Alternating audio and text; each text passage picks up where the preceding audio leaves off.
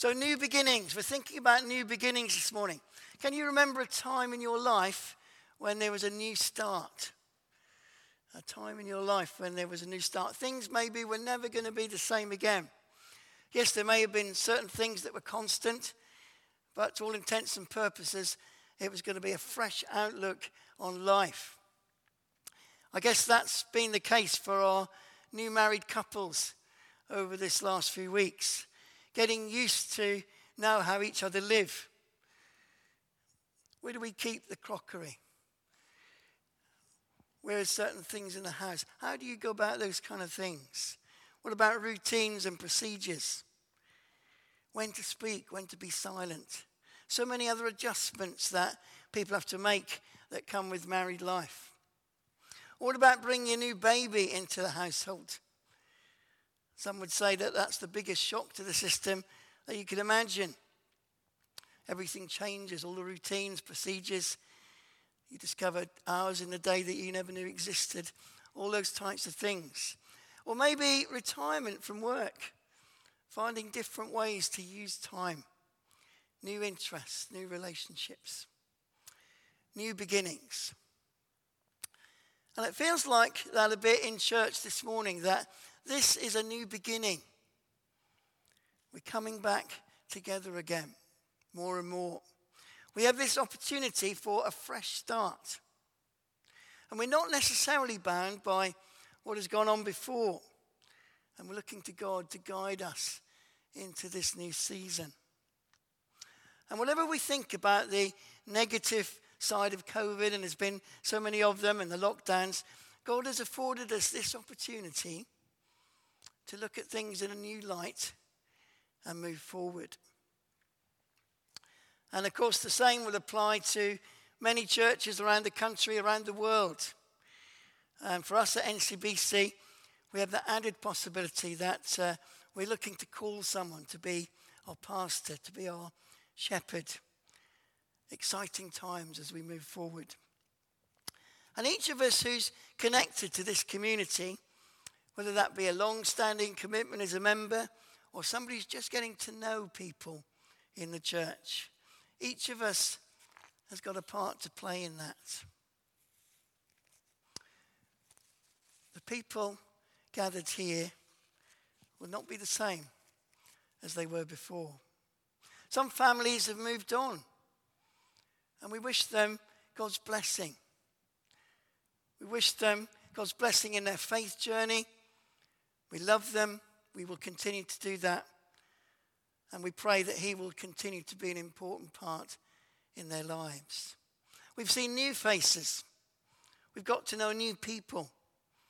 And that's going to continue over the coming months as well, as we welcome people into our building for the first time. Students will come into the city. And we're already forging relationships with Charmin and Alyssa, who are relay workers. And we hope that there'll be a link between them and students coming in to encourage them to come to NCBC. I'm sure we'll get to know them over the coming weeks and months. When we call a new minister, inevitably it will bring people who are curious to have a look and see what God will do in that situation. And the makeup of our church family will be something new, with different gifts and skills.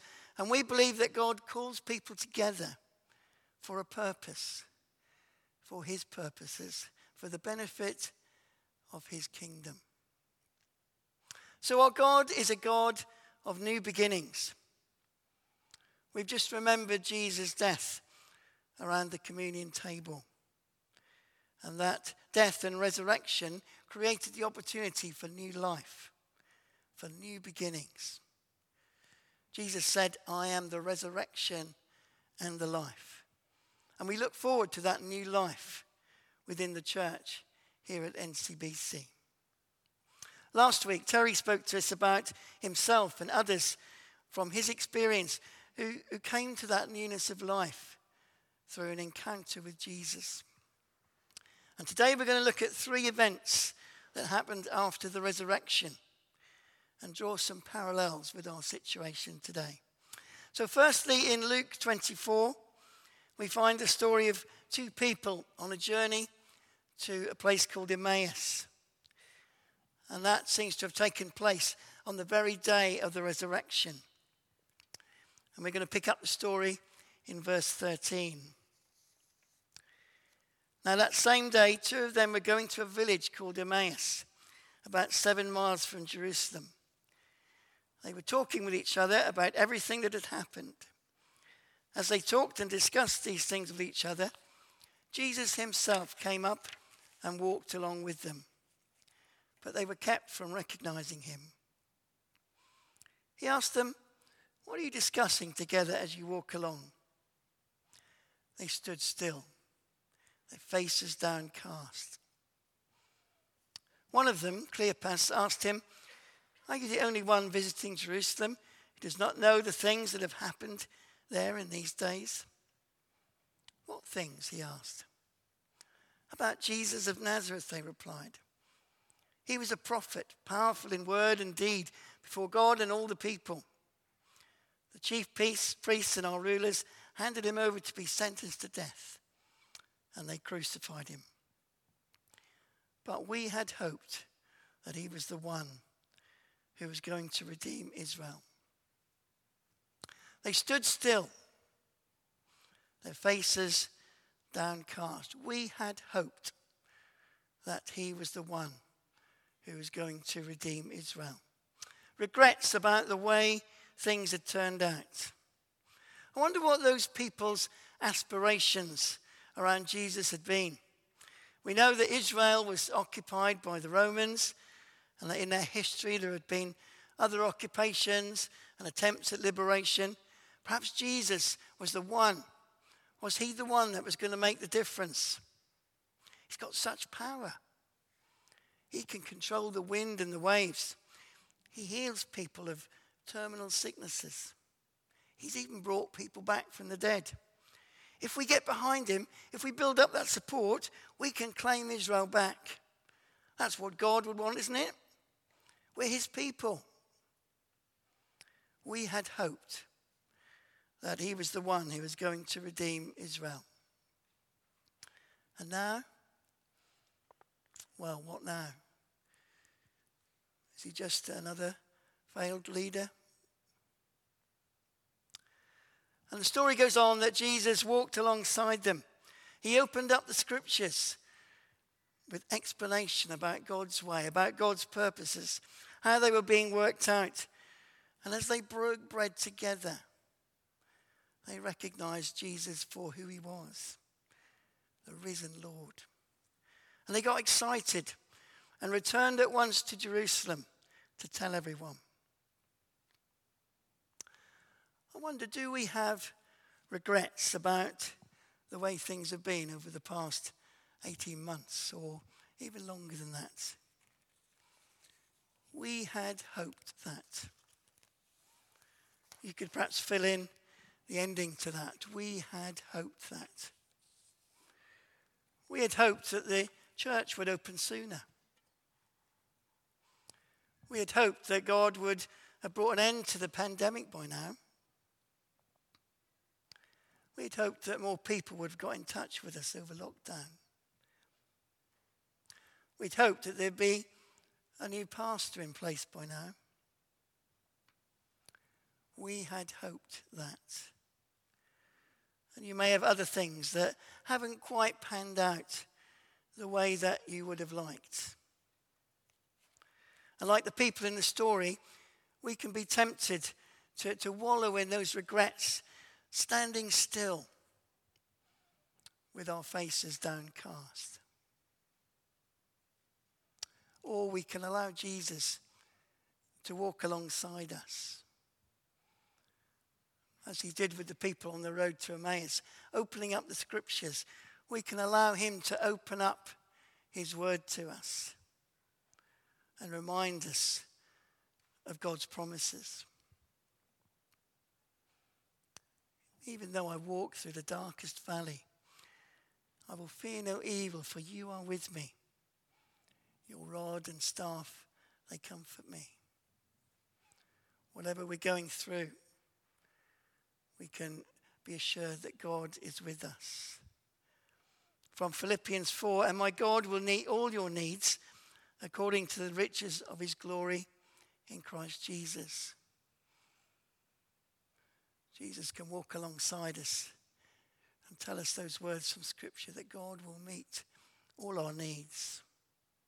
From Isaiah, though the mountains be shaken and the hills be removed, yet my unfailing love for you will not be shaken, nor my covenant of peace be removed, says the Lord, who has compassion on you. 2 Corinthians 4, no matter how many promises God has made, they are yes in Christ. And so through him the Amen is spoken by us to the glory of God. And each of those promises from his word are alive and active, and there are so many more. Just as Jesus is alive and active and is doing a new thing right here at NCBC. And he wants each one of us to be a part of it. And maybe today is the day to shake off any regrets that we have, to allow his Holy Spirit to come and take those regrets away. Allow Jesus to walk alongside us. Enable us to be an active part in the church moving forward. The people got excited and they returned to Jerusalem to tell everyone. Can we be that people getting excited about the way forward? The second story is found in John 21. Some of the disciples had gone fishing and had caught nothing. And the voice from the shore urged them to cast their nets out again. And they ended up with a net full of fish, 153 of them. Echoes of a similar story that we find at the beginning of Jesus' ministry. The disciples would have remembered that occasion. I'm not sure how much the fishermen disciples, Peter, Andrew, James and John, had been fishing in between those two occasions. Probably not too much, as their lives had been totally changed by following Jesus. But Peter decided that was what he was going to do, and he invited some of the other disciples to join him. Of course, nothing wrong with going fishing, something Peter knew very well. Although from the two occasions we read of him in the Gospels, maybe he wasn't very good at fishing, so he didn't catch anything first time. And there had seemingly been a stop in the work they'd been called to do for Jesus. 3 years earlier, they'd been called. Jesus had died. They'd seen him a couple of times before, but there seemed to have been a stop in that work. And Peter went back to something he'd done in his old life, to something he knew best. Is there a danger that we feel there's been a stop in God's work over the past 18 months? Has there been a temptation to go back to old ways, to prioritize other things? Just leave that there to ponder. It's not the main point I want to draw from this story, but it could be that other priorities have become more important, and we find it difficult to be motivated again for the things of Jesus. But the main point to draw from this story is the encounter that Peter had with Jesus on the beach that we find in John 21. When they'd finished eating, Jesus said to Simon Peter, "Simon, son of John, do you love me more than these?" "Yes, Lord," he said, "you know that I love you." Jesus said, "Feed my lambs." Again, Jesus said, "Simon, son of John, do you love me?" He answered, "Yes, Lord, you know that I love you." Jesus said, "Take care of my sheep." The third time he said to him, "Simon, son of John, do you love me?" And Peter was hurt because Jesus asked him the third time, "Do you love me?" He said, "Lord, you know all things. You know that I love you." Jesus said, "Feed my sheep." We know that Peter was excited to see Jesus. He'd wrapped his outer garment around him and jumped in the water to get to Jesus quickly once he recognized who Jesus was. And we're told that this was the third occasion that Jesus had appeared to his disciples. But Peter's last act before Jesus' death was to deny that he had anything to do with Jesus. You may remember the story of him bullishly saying that he was ready to go to prison with Jesus and even to death. Of Jesus predicting that Peter would deny Jesus 3 times before the rooster crowed. And then the story playing out just as Jesus had predicted. Woman, I don't know him. Man, I am not. Man, I don't know what you're talking about. Is how the NIV puts it. And it goes on to describe how the rooster crowed, that Jesus looked at him and he went outside and wept bitterly. You know, I'm sure we've been there, in that place where we recognize that we've let Jesus down. We prayed a prayer of confession earlier on. The Bible tells us that everyone sinned and fallen short of God's glory. But the good news of the gospel is that we have that opportunity of a fresh start. And maybe our regrets about lockdown have not been so much about the circumstances that we find ourselves in and the things that might have happened, but about our own response and our own relationship with God through it and our own relationship with one another. And Jesus offers Peter a fresh start. 3 times Jesus asked Peter if he loved him, echoing the 3 times that Peter had denied him. And there are nuances in the story, different Greek words that go to make our word love. Agape, unconditional love. Philia, a different type of love, care, respect for others, compassion. Time doesn't allow us to go into that too much today. Maybe something to look up yourselves if you have the opportunity. But the heart of the encounter is Jesus restoring Peter to that relationship and commissioning him to work moving forward, commissioning to the work that he'd been called to do. Simon, son of John, do you love me more than these? Simon, son of John, do you love me? Simon, son of John, do you love me? And Peter got a bit wound up the 3rd time. Lord, you know everything. You know everything about me. And Jesus reassures him that he's not finished with him. Yes, Peter might have messed up. He may have let Jesus down. He even disowned him. But Jesus has a special role for him moving forward. Feed my lambs. Take care of my sheep.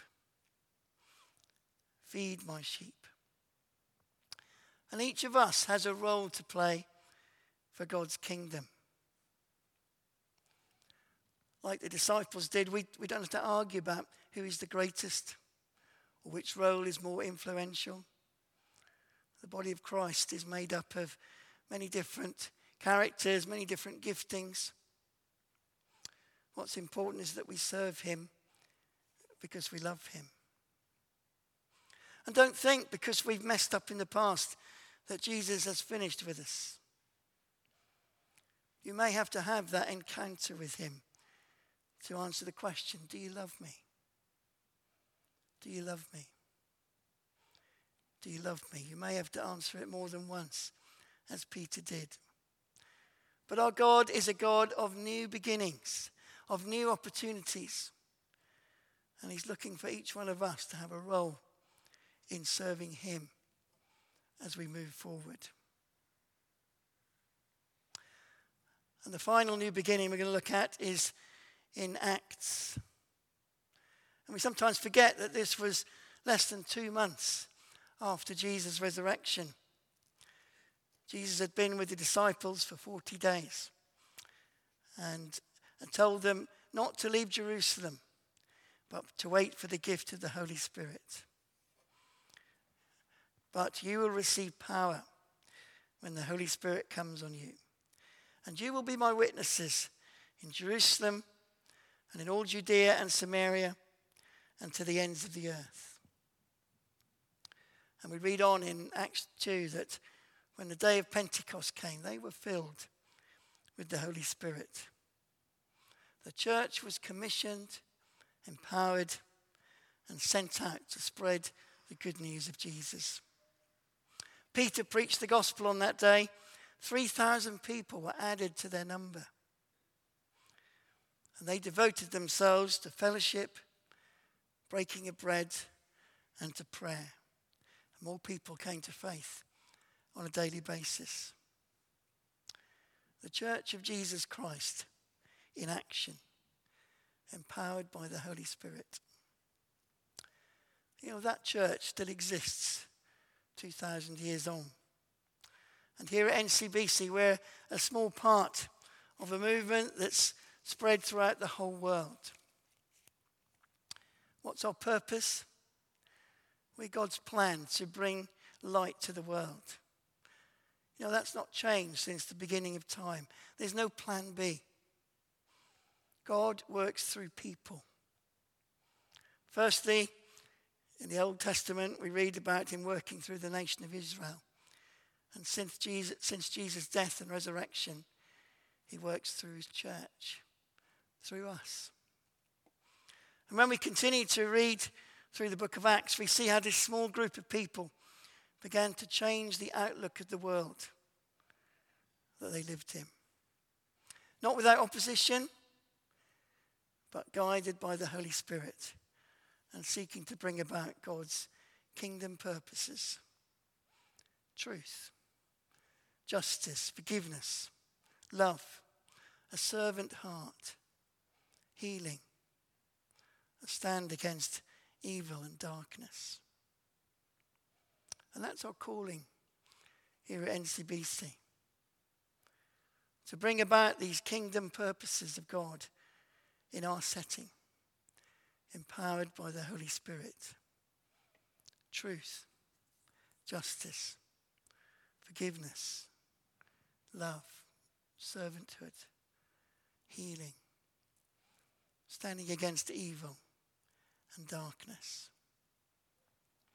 And sometimes the temptation can be to focus on other things that are not kingdom purposes, and expand our energy in that direction. How the enemy loves that when we get caught into other things. I love to read Adrian Plass. Some of you may have come across him. This is one of my favourite books, A Year at St. Yorick's. And it's a compilation of a whole year of parish magazines. And I can't open it without chuckling because it's so funny. And some of the things he talks about there are things that people get wound up about in church sometimes. How the chairs are stacked. There's a whole lot in there about stacking chairs, or the way the chairs are set out. What kind of music should we have in church? Should it be the organ or the guitar or something else? Things that sometimes get us wound up. What kind of coffee should we have? What kind of biscuits should we have? Crinkle Crunch, Bourbons, or just plain ones? Yes, we might laugh about that. And Adrian Plass makes a humorous look at that. And we can laugh at it, but sometimes it can also carry an element of truth about it. That we can seek to have things the way that we want them. And they become more important than the reason we're really here. As we seek to call a new pastor, what will our priority be as we talk to Tom or others that may come? Will it be maintaining the way that we like things to be? Or will it be seeking God's person to look out from the church and to show the outside world truth, justice, forgiveness, love, servanthood, healing, stand against evil and darkness. It's a fresh start, a new beginning. We're not the same church that met the last time we had a full service here in March 2020. God is doing a new thing and has brought this group of people together for a purpose, for his kingdom purpose. Will you be part of it? Will you leave any regrets with God? Will you let Jesus draw alongside you and offer forgiveness and a new commissioning? Are you open to allow the Holy Spirit to empower you as part of his church? Let's pray together. Holy Spirit, come among us this morning. We want to offer ourselves to you here at NCBC. We want to be your church. We want to be a church that prioritizes your kingdom purposes to the world outside. And Lord, if we have regrets this morning, we ask that you would come and deal with them by your Spirit. Take away those regrets about the way things have been, about the circumstances, what we thought might happen, about areas of our life where we feel we've let you down. Lord, we have confidence that when we bring them to you and allow you to walk alongside us, you will make a difference in those areas.